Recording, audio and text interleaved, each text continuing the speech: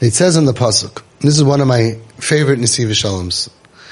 It says in the pasuk that when Basia opened up the little baby thing, the basket, the tevas Moshe, v'tireyu v'hinei nar boicha. She sees, and it's a nar boicha. She's a kid is crying. V'toimer, and she says, miyaldei ho'ivrim zeh. She sees the cry. She says, "This is a Jewish baby." The Pashup Pshat is maybe there was a or, maybe she checked for a bris, right? I learned this with some Home Sweet Home guys. They said no because he was saying, "Oh, is it hot in here? Oh, you might tasty." She's scratching. It's a Jewish baby. He says, so he brings down. The Nesivas Shalom brings down. And from the narboicha, she says, from the crying, hikira shehu Yehudi. She was able to be makar from the cry that it's a Jewish kid. Kirasa shaboicha bechi shel tikva v'loi bechi shel yush.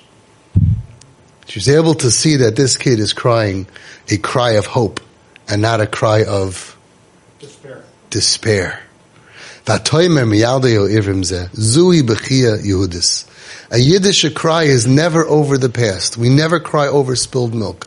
We cry over tikva, over hope, over gagum of what we need, over yearning to see Hashem face to face, to have the Beis HaMikdash back. We don't cry just over what happened in the past. V'kasha Yehudi boicha. When a Jew cries on the Churban Beis HaMikdash, hari ze bechia shel tikva. It has to be a bechi of tikva, of hope.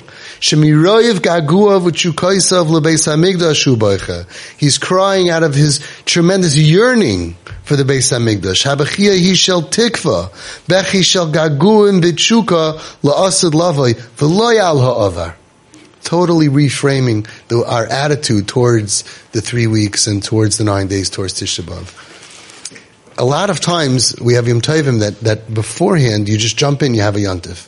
But sometimes you have Yontif that needs 3 weeks. We need preparation because we have to prepare our mindset for that moment, for that day of Tisha B'Av, not to be wasted. The focus is to have gaguim, to have a yearning and a desire and a cry of tikva, of hope that we're going to get rescued.